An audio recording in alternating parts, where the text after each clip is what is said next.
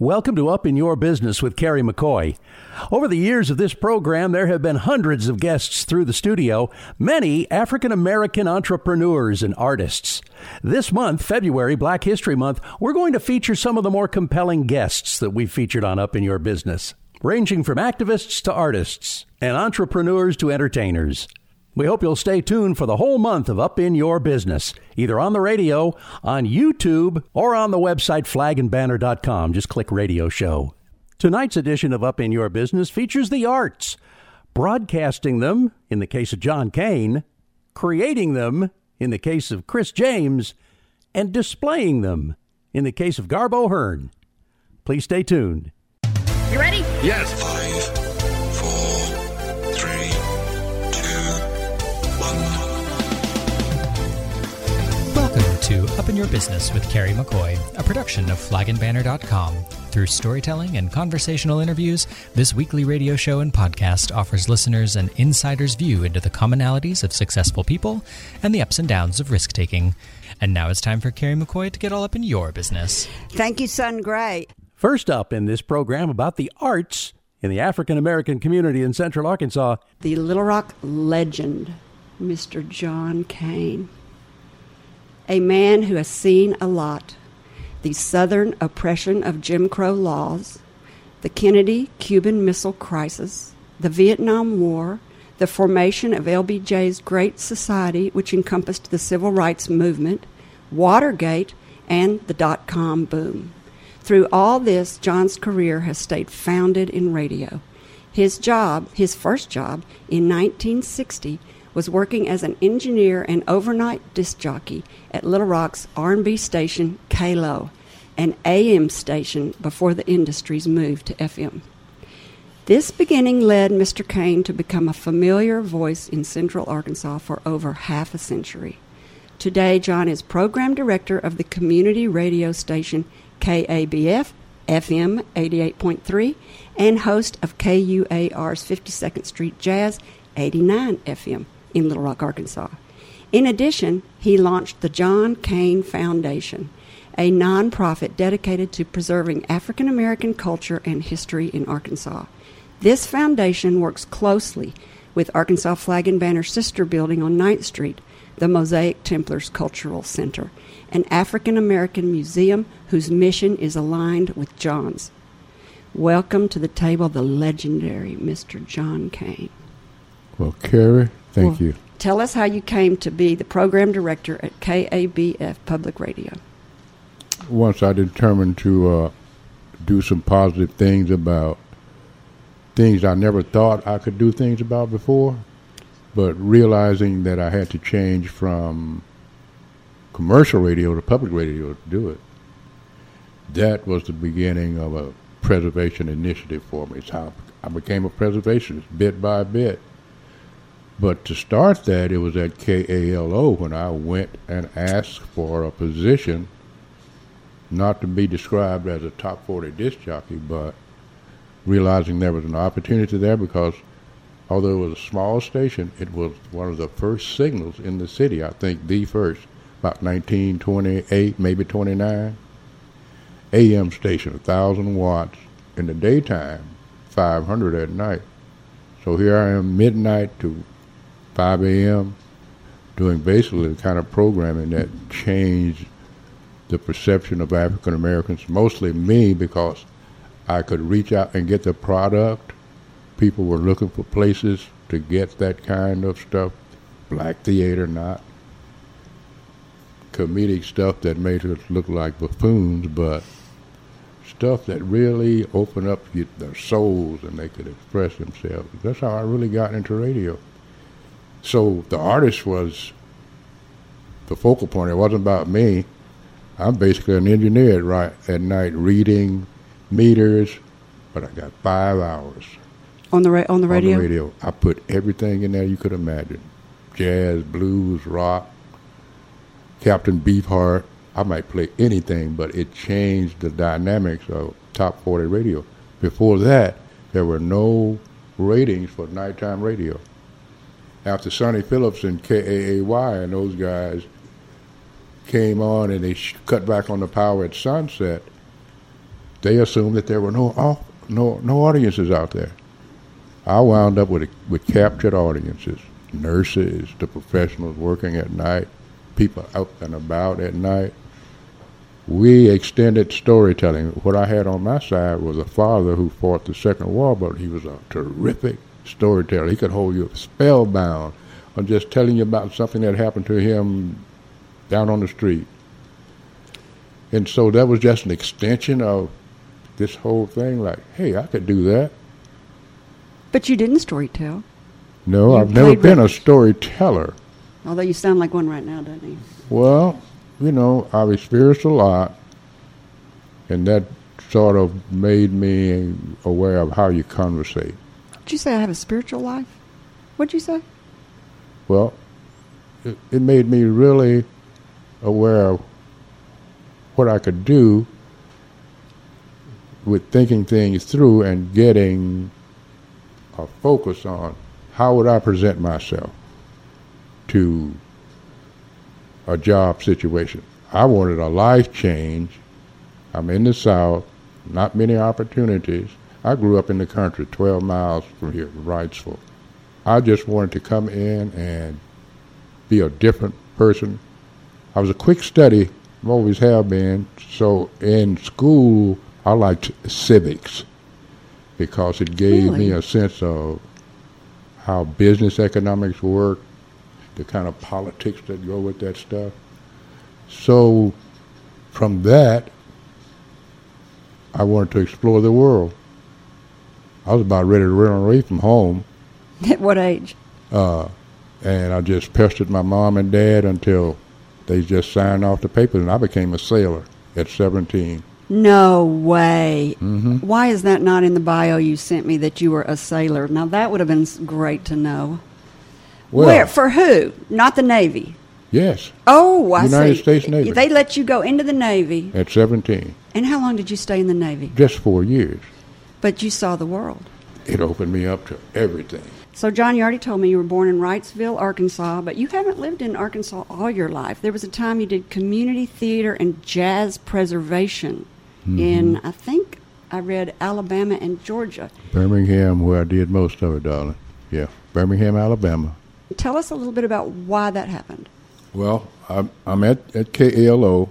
We have one of the top African-American radio people that grew up in Pine Bluff, Larry Hayes, returned from Milwaukee and took over KALO as general manager. He stayed a couple of 3 years, and as he was exiting, he was going to Birmingham, Alabama to bring WENN programming up to what he called Afrocentric. He was using this term long before, yeah. And because of the way the hosts on radio, the top 40 jocks did, there wasn't any room for real cultural stuff. So he asked me to go because as he was coming in, I'm late night. He is the first person that come in every day. I'm working 6 nights a week. I'm going in at midnight, getting off at 6 a.m., go home, get a couple of hours sleep, and go to work. Larry Hayes comes in. He is the early morning drive host. Before marketing and ratings were done, they were not taking overnight things. Immediately when I got in that slot and changed the format to something that people really appreciated. Just say change the world. Just go ahead and say change the world. Change the world. And he realized that, so as he's moving to Alabama, he said, will you come with me? I said, only if I got a slot for jazz. It has to be all night, so I do the programming.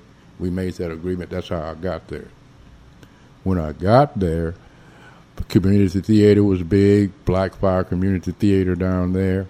A lot of people were living in Buffalo in the east, New York and around, were from Alabama, were coming back home. So we had actors, musicians. These cats out here working the major venues. They were in the process of developing Jazz Hall of Fame. I became part of the promotion of that on the radio, helping to produce jazz shows. So we basically just had a paradigm shift, I guess you want to say it. But you didn't stay. You came back to Little Rock in But I stayed 8 years. 8 years. 8 years. It was 8 years I got community theater and all that preservation stuff. Did you do any acting?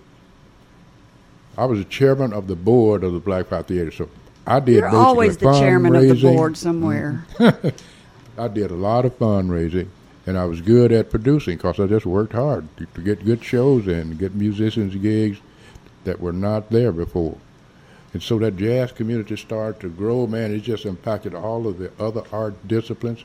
When I went down there, Kerry, I had a choice of living in the city, Birmingham proper, or the Burbs.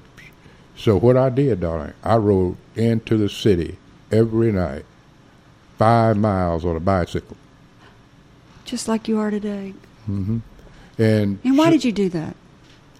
Well, I had to prove a couple of things to myself, that I'm going to Birmingham, Alabama, and I really need to be just dedicated. I couldn't rely on somebody else. I had to do this the way I could do it. I know I can do it, and I just had to prove it to the people. That was the easy part.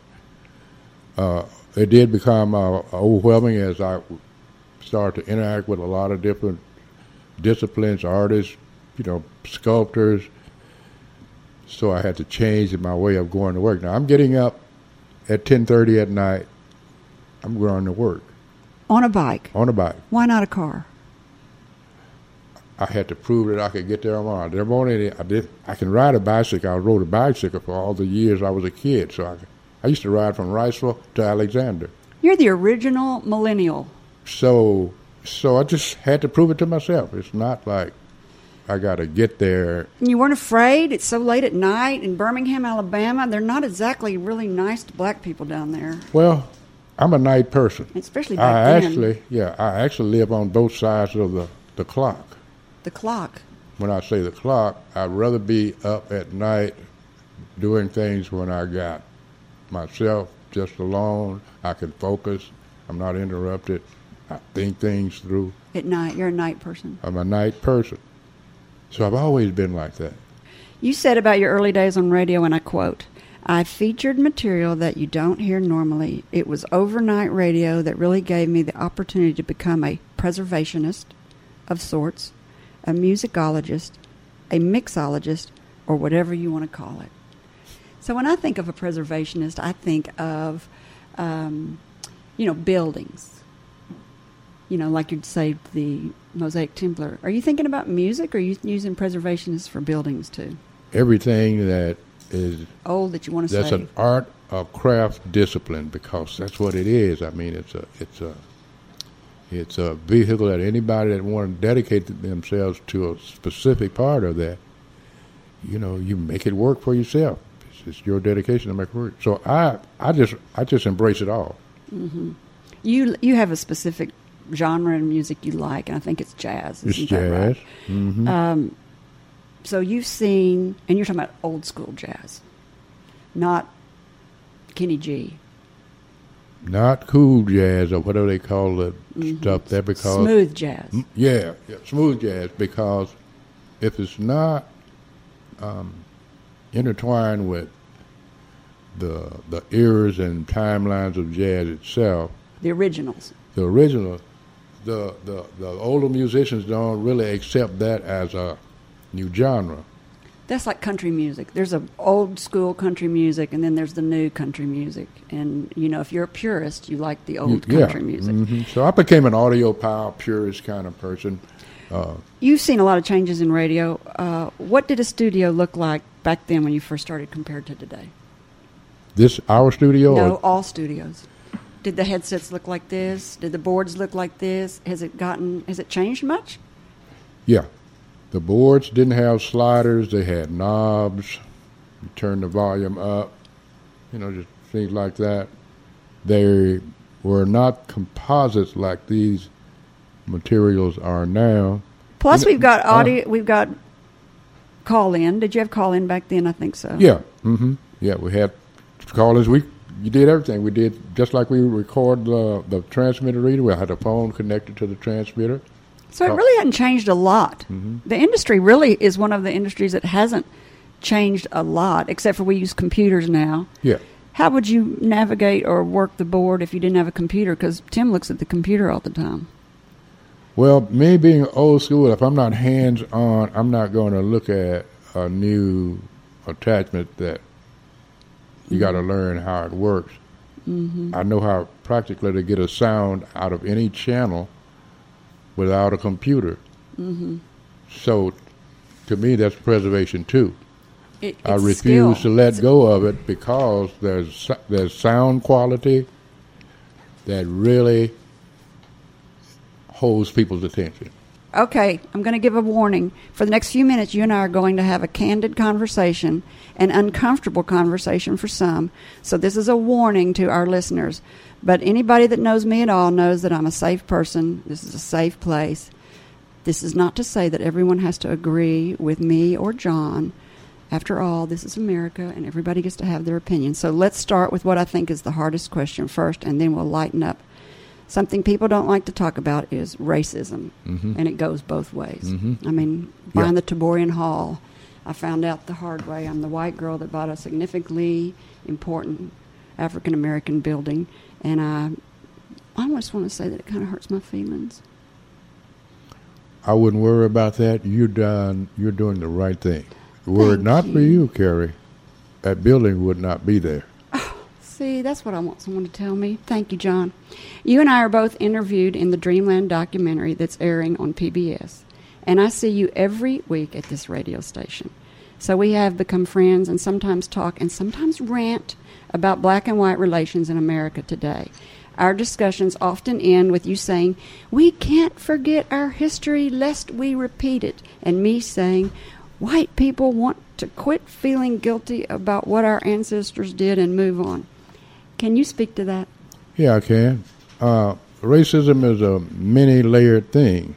It begins with tribalism, which becomes eventually classism. You know, that whole thing of dividing people up. So people want certain things. Once I really got the definition down of what this is, instead of hating, I just decided to embrace everything. The things that I don't like, well, you know, I just get away from it. I'm looking for the positive. You really are. So rather than be fighting with people about my rights, I'm just going to do what I think is the right thing. So I can embrace it all and make a decision that way, not have popular opinion change my way of living. When I say that, I mean, that's why I want to stay close to nature. So when you see me walking down the street, I'm not actually looking for a ride. I'm actually assimilating nature. So don't offer him a ride if you see him. Don't offer me a ride. I'm going to get where I'm going. And live forever. On a snow day, I might walk 3 miles to get here when other people can't or won't come. So I'm driven by nature. Really, most people think I'm just being casual about it, but I'm not. I prefer cooking my own organic foods the way I want to eat it. Man, he is an 80-year-old millennial. After the 60s and 70s revolution, I think many people thought equality for all at last. I know I felt that way. I know LBJ thought that when he tried to create what he called a great society. LBJ's quote is as follows: "A great society is to build a great society, a place where the meaning of man's life matches the marvels of man's labor." You are exactly an example of that because you work hard and you've had a wonderful life. But shortly after LBJ passed the 1965 Voting Rights Act, became the era of riots and destructions of property by African Americans on their own business districts and neighborhoods. You were a young man living during that time. It was a little before my time. Can you tell us how you felt and give us your theory on what happened? I was scared about, it happening in my town. When you're removed from things, Detroit on fire, it wasn't as serious, but although I'm getting friends returning home because They lost their jobs. They lost things. They made a reverse migration. Oh. See, the migration of blacks to the large cities went on for about 70 years. How many years? 70. Yeah. And so when LBJ implemented that policy and stuff, and people didn't get what they wanted, that's when the large cities went on fire.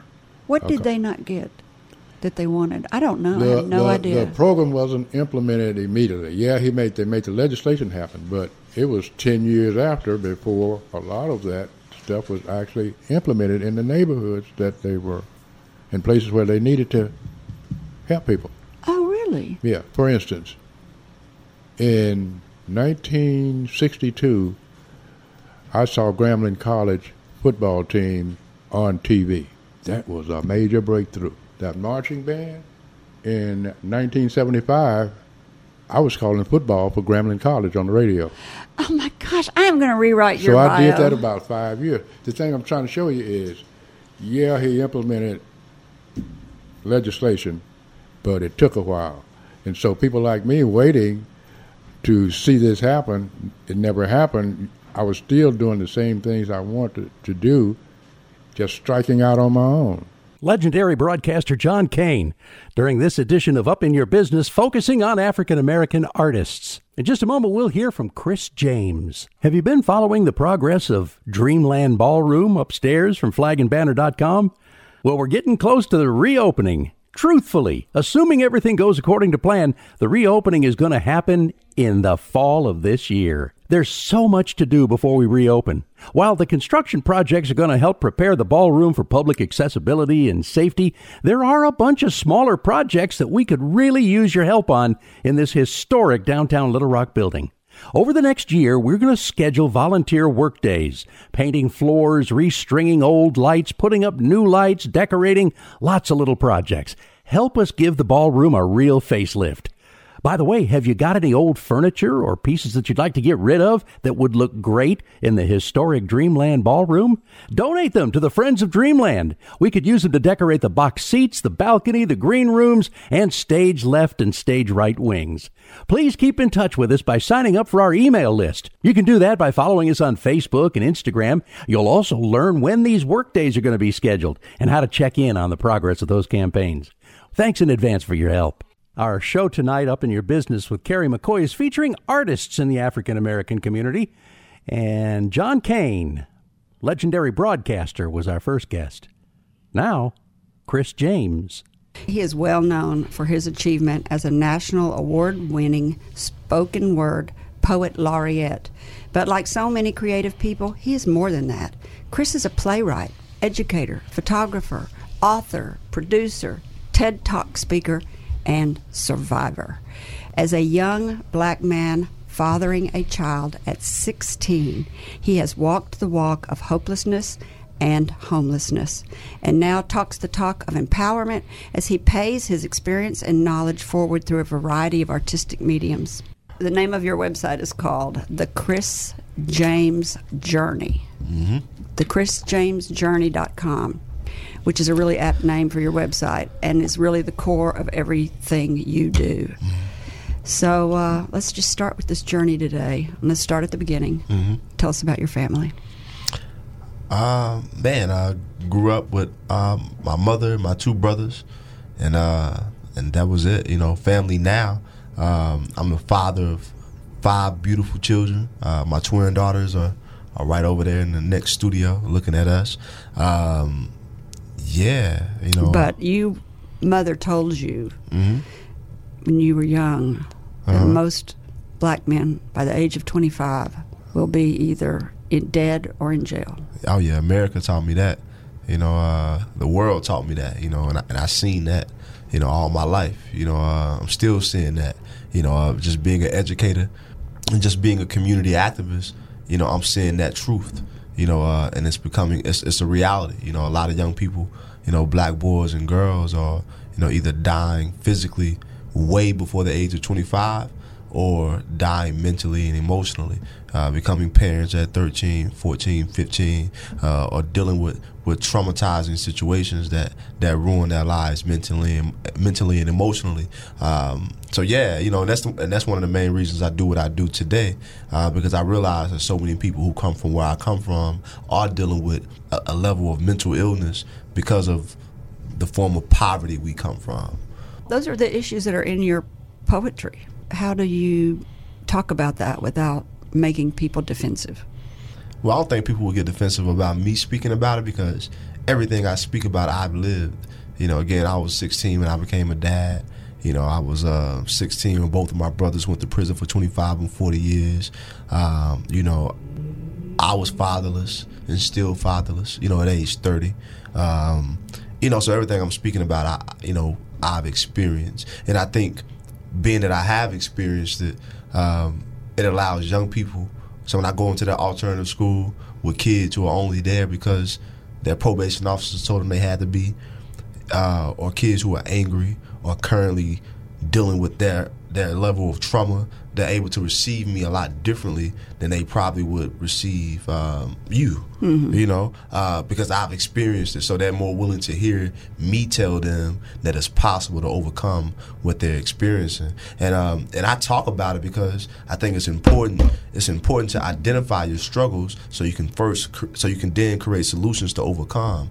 Because if you don't see that staying in your neighborhood and selling drugs or breaking in houses and having babies over and over and over and over by different men and blase, like if you don't identify that that's a problem in your community, you're going to continue to live in that cycle of problems. So through my poetry, through my art, through my stage plays, through my books, I'm letting you know that this right here is harming us as a people, as a community. And so I don't think it's a challenge at all, or it's people become defensive. I think people become aware and they become enlightened when I shed light on it. So when I met you and I were both at the Maya Angelou Project and fundraiser, which gives scholarships to young people to go to college, and you were a guest poet. Yes, ma'am. And you got up and you started reading poetry. Do you remember which one you read? And I started crying, and I thought, golly, this wine's really good. You're crying. What's wrong with me? But then you said that you told me, you said, well, later I read this to a bunch of teachers in class, and they all started crying too. And if they're drinking at school, then we got really problems with the education system. Yeah, I think you cry because you're human first. Do you remember it? Yeah, I do remember. Can you do it? The poem? Mm-hmm. Yeah, if you cash out me $5. No, I'm just a joke. Throw him $5. Somebody throw him $5. Golly, is. Yeah, I got you though. So the piece was called, What's it called? Imperfect Picture. And I wrote this piece, man, like 2012. So it's about to be 8 years ago. 8 years now since I wrote it. I just jumped right into it. We ready? Do it. All right, cool beans. Yeah, you can check out the video to this poem on my YouTube, The Chris James Journey on YouTube and all that good stuff. Welcome to the city of death, where they don't live long, and the children are grown by the time they 15 years old. And the summers are cold, and the winters are hot, and sunshine don't last that long. Welcome to the life of a child in the ghetto. Imagine gunshots from the pistol of a young gangster being powered by poverty and anger. Aiming a chamber aimlessly in an open area where children run and play with no regard to danger.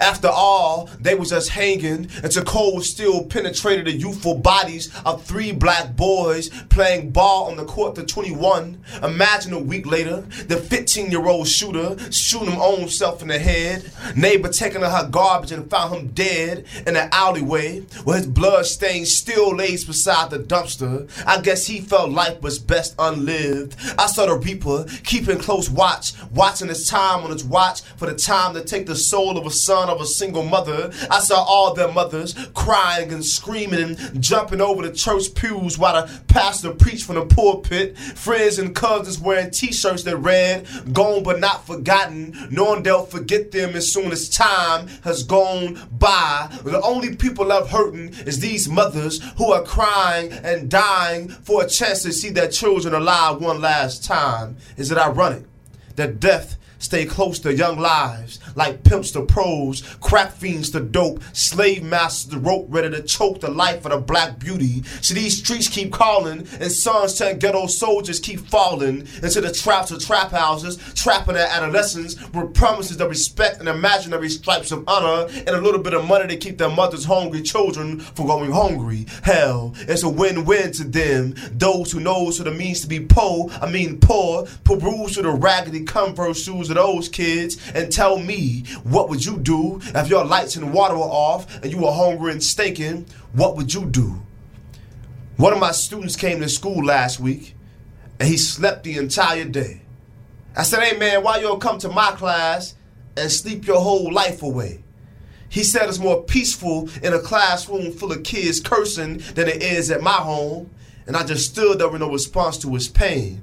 He woke up and said, "Mr. James, what would you do?" Imagine a young girl pregnant with a third child in the 10th grade. She said her daddy was the father of all three, but he didn't want to claim him or feed him. These words flowed out her lips easy, as if it was a normal situation to be the baby mama of a rapist, but she keep coming to school every Monday. Ain't that something? That life can be so full of chaos, but still you find the courage to live on. It's amazing how God keep giving birth to hope and faith, born from a womb of obstacles thought not to be overcome, like slaves singing songs to the moonlight at night. Follow the drinking God. Negro spirituals telling us to hold on. We can make it if we move by faith, but not by faith alone. These children at the bottom of the barrel, our mission at hand. Grab their hands instead of saying, "We can't save them all, we can't save them all, we can't save them all," so many times until we convince our own selves that we can't save them all. And we can't, then who will? Nobody. Because we are on the front line, the expected heroes of their adolescence, and they are waiting for us to save them. This picture is painted for viewing, so view it on this canvas created by young restless children who are dying for the opportunity to live, with the potential to be more than drug dealers, crackheads, prisoners, or dead. I can't imagine giving up on these beautiful young people who were burning with brilliance, because so many have already given up on themselves. And sitting back watching them die off slowly is no different from being a murderer. So I often ask myself, am I a part of the solution or the continuance to this 21st century genocide? That's that piece. Thank y'all. Amen, amen. That was Chris James. What's the name of that song poem? Imperfect Picture. That is an imperfect picture. When we come back, we'll continue our conversation with the man Arkansas Times newspaper calls one of Arkansas's top visionary, Chris James, educator and renowned poet. And if you like what you just heard, stay tuned. More after the break. Has winter been hard on the hardware that you use for your beautiful flag displays? Are you building or repairing or even lighting your flagpole for the first time? Well, at flagandbanner.com, our selection of flagpole hardware and lights and pole accessories and even patriotic flag display cases offer everything you need. Visit our flagpole section at flagandbanner.com. There's lots of discount codes available, and for commercial, residential, indoor, and ceremonial poles, we have everything you need. There's even a very special section that deals with the trade show accessories you might need, because flagandbanner.com can make you look great at any trade show display. Flagandbanner.com. We're ready for your shopping experience, and we're ready to answer any questions you might have. Watch for the chat feature to pop up. This episode of Up in Your Business with Carrie McCoy is featuring artists from the African American community in Central Arkansas. We've heard from broadcaster John Kane. We're in the middle of a conversation with poet Chris James. We'll hear about one of his TED Talks here in just a moment. And still to come, Garbo Hearn on displaying art. Back now to Chris James. So, Overcoming the Odds is the name of the TED Talk that you gave. Mm-hmm. And you gave 4 steps to success. Let's speak to each one of them and tell us why they're important. I'll just name them real quick. Believe, go to the mountaintop, jump, and focus. Let's start with believe. I talked about the importance of believing in my TED Talks because I think the first step to success, just like when you started the Flag and Banner Company with $400, somebody else probably would have looked at you like, that's crazy. I'll tell you the one they thought was crazy, when I bought the Taborian Hall downtown. Yeah, exactly. That was a burned out building when I bought it. Go ahead. I'm sorry. But you were crazy enough to believe in yourself, And I was listening to what was it?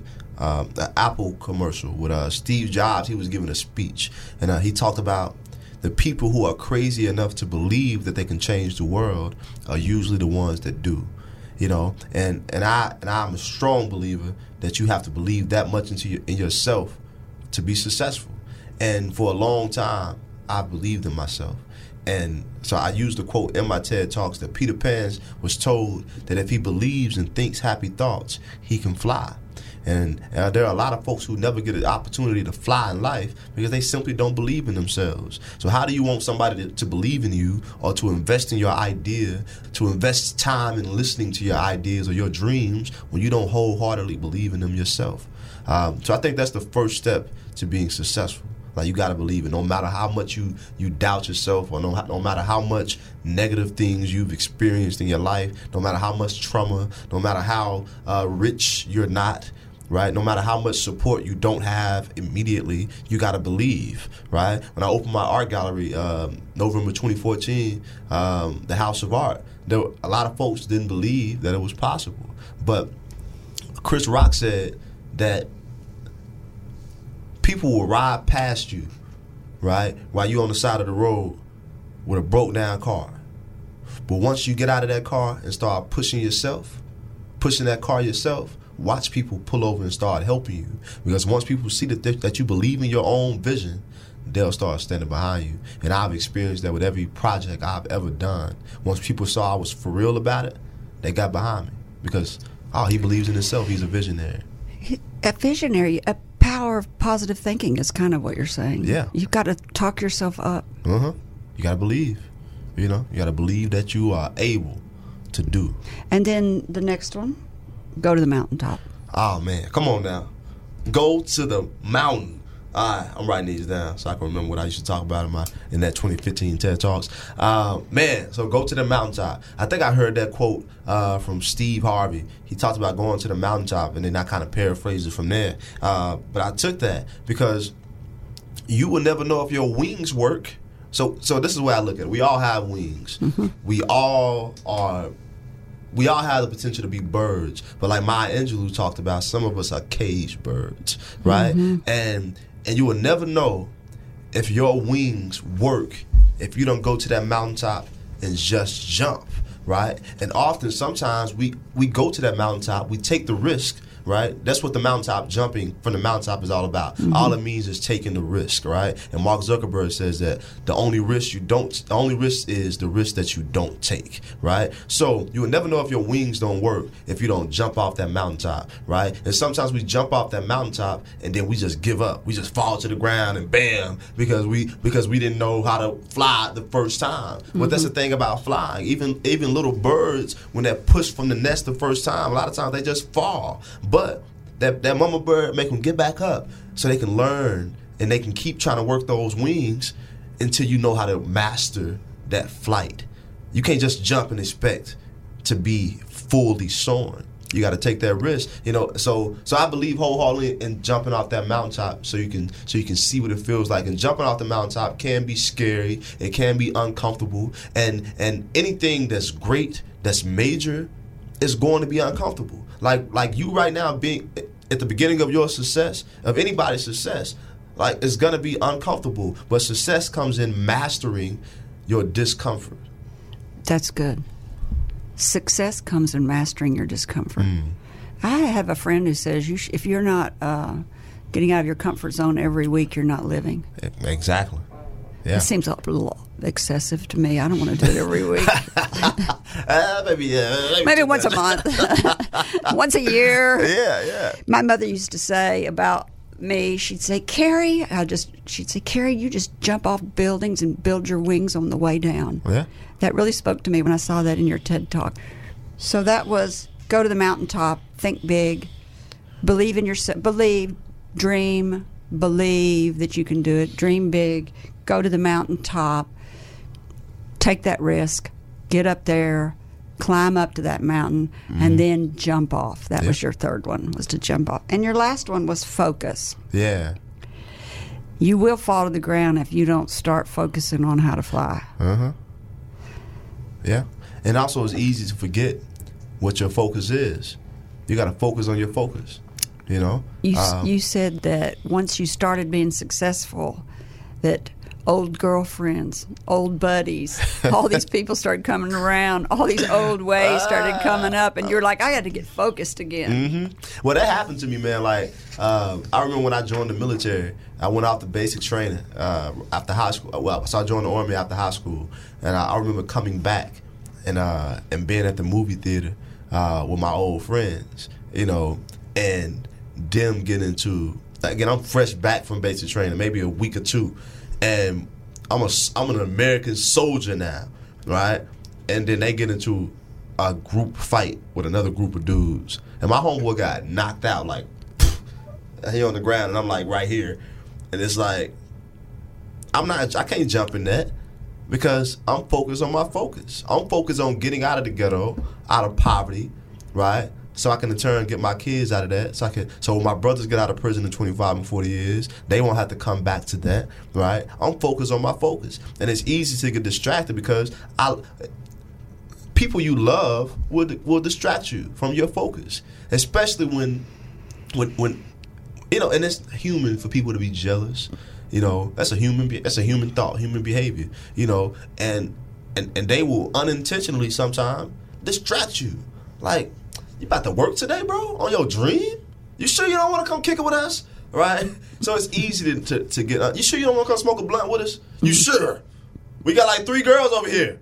You sure you don't want to go? Right? So it's easy to get distracted by things that you used to do with things you used to be a part of. Like, Carrie, when you first got married, you know, I saw them pictures of you in the magazine. I knew you was a hot mama. Thank beautiful. You. You're still beautiful, you know. Thank you. But I knew when you probably first got married, you were focused on your man. As soon as you got married and you was working on being happy, some of the old dudes started hitting you up like, Carrie, what's up, girl? What's your fine self? You know?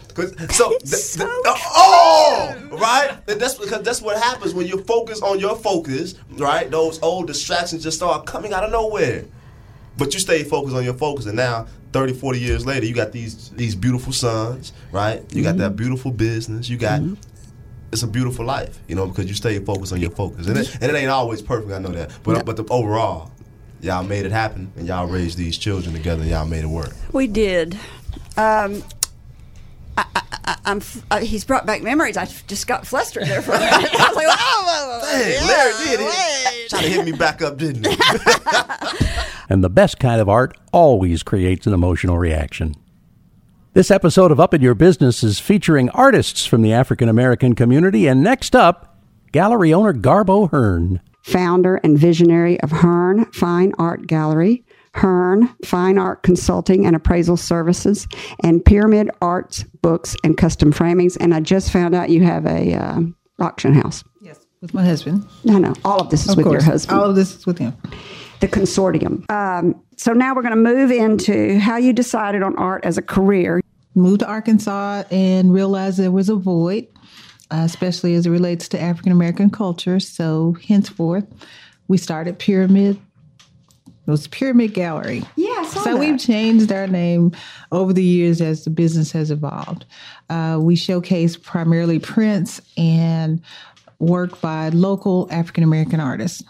We moved quickly we added a bookstore and the service of custom picture framing because whatever I framed, nobody liked the mat. I wanted to change. So the customer service person that I am, I was like, I'll change it and I'll make it happen. So I was spending a lot more time at the framer than I was at my business. So we ended up buying a frame shop that went out of business, their supplies, and then we ended up hiring a framer, and henceforth we became custom picture framers.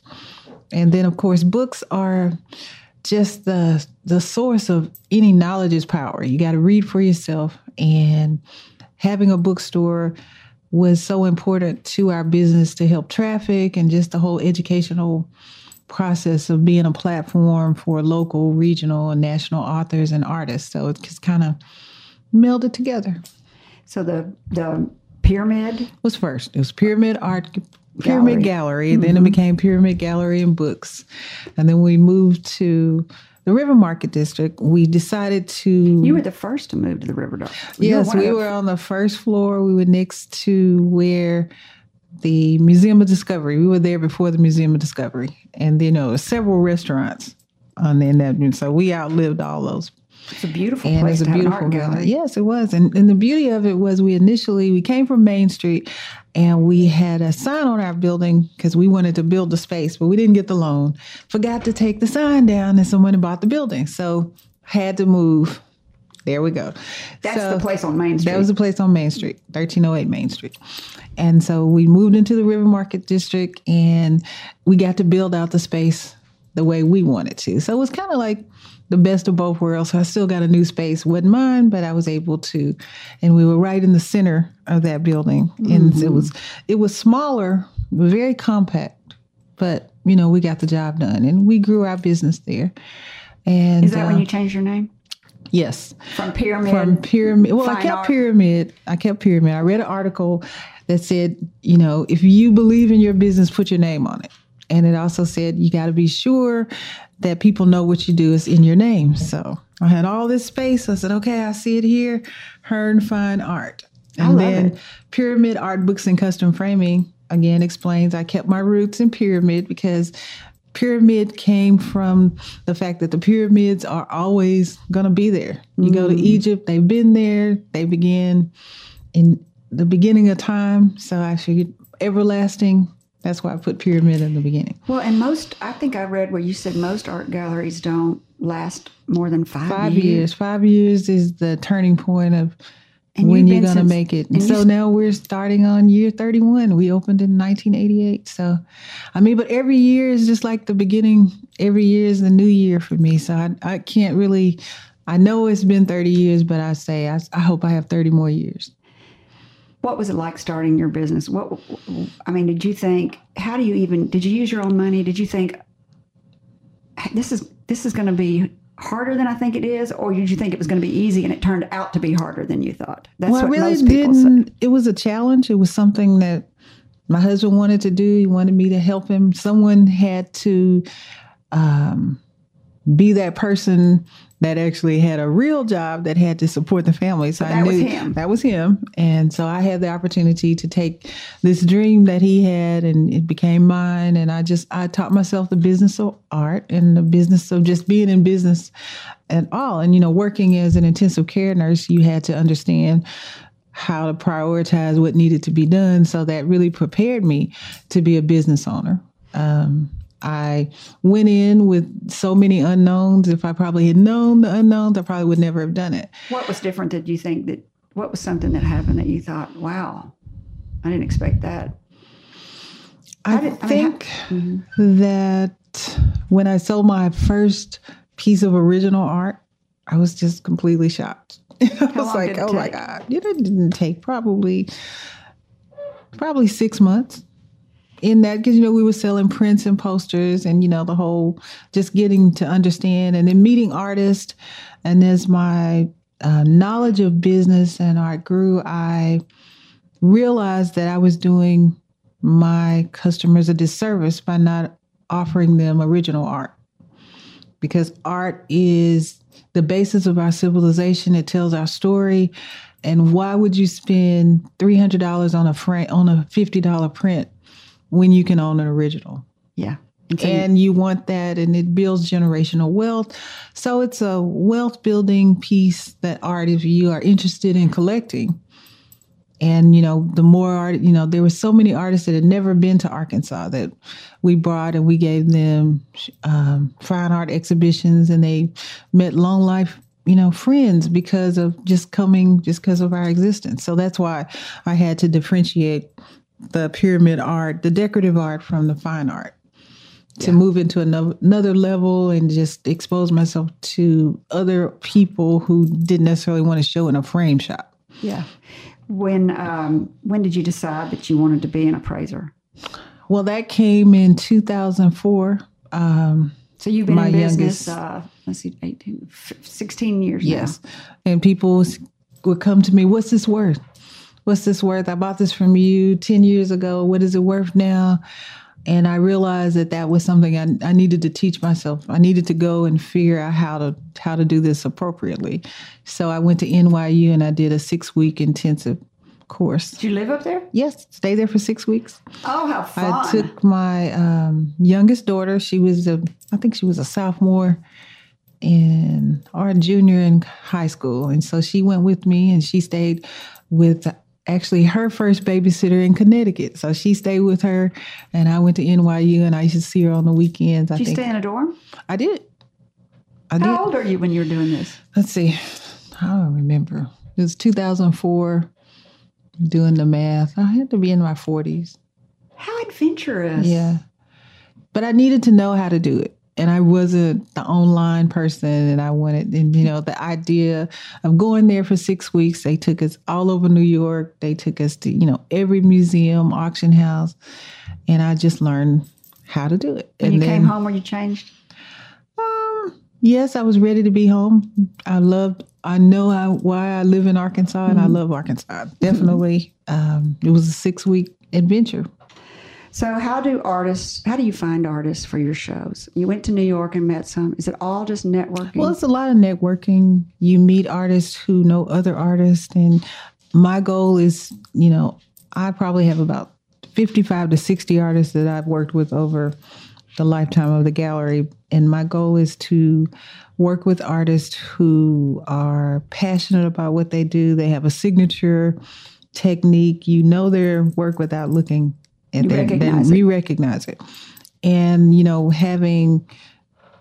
teaching people how to invest in themselves and generational wealth, you got to have all levels of art. So that's why I have, emerging, mid-career, and master artists, so that you can move in all circles and educate yourself. So all of that. Would you say something? What was the first one? Something mid, and then emerging. Emerging. So that's the affordable ones. Well, I would say all of them can be affordable because we have that famous. We call it installment plan. Some people call it layaway. Oh, I see. You can do whatever you want if you want a piece of art. Mm-hmm. When you go buy a car, do you go buy a car and say, "I'll just take that one," and write a check for $30,000 or $40,000? I wish I did. You go in there. I wish I could. With an idea that you're going to pay on it, right? But the thing about art, as opposed to a car, when you get that piece of art on your wall at home, it's going to be worth more than that car. Yeah, it is. So I say Uber, ride the bus, buy art. 3 different perspectives on art on this edition of Up in Your Business with Carrie McCoy. Broadcaster John Kane, poet Chris James, gallery owner Garbo Hearn. Thank you for listening to Up in Your Business with Carrie McCoy. See you next week. You've been listening to Up in Your Business with Carrie McCoy. For links to resources you heard discussed on today's show, go to flagandbanner.com, select radio, and choose today's guest. Carrie's goal is simple: to help you live the American dream.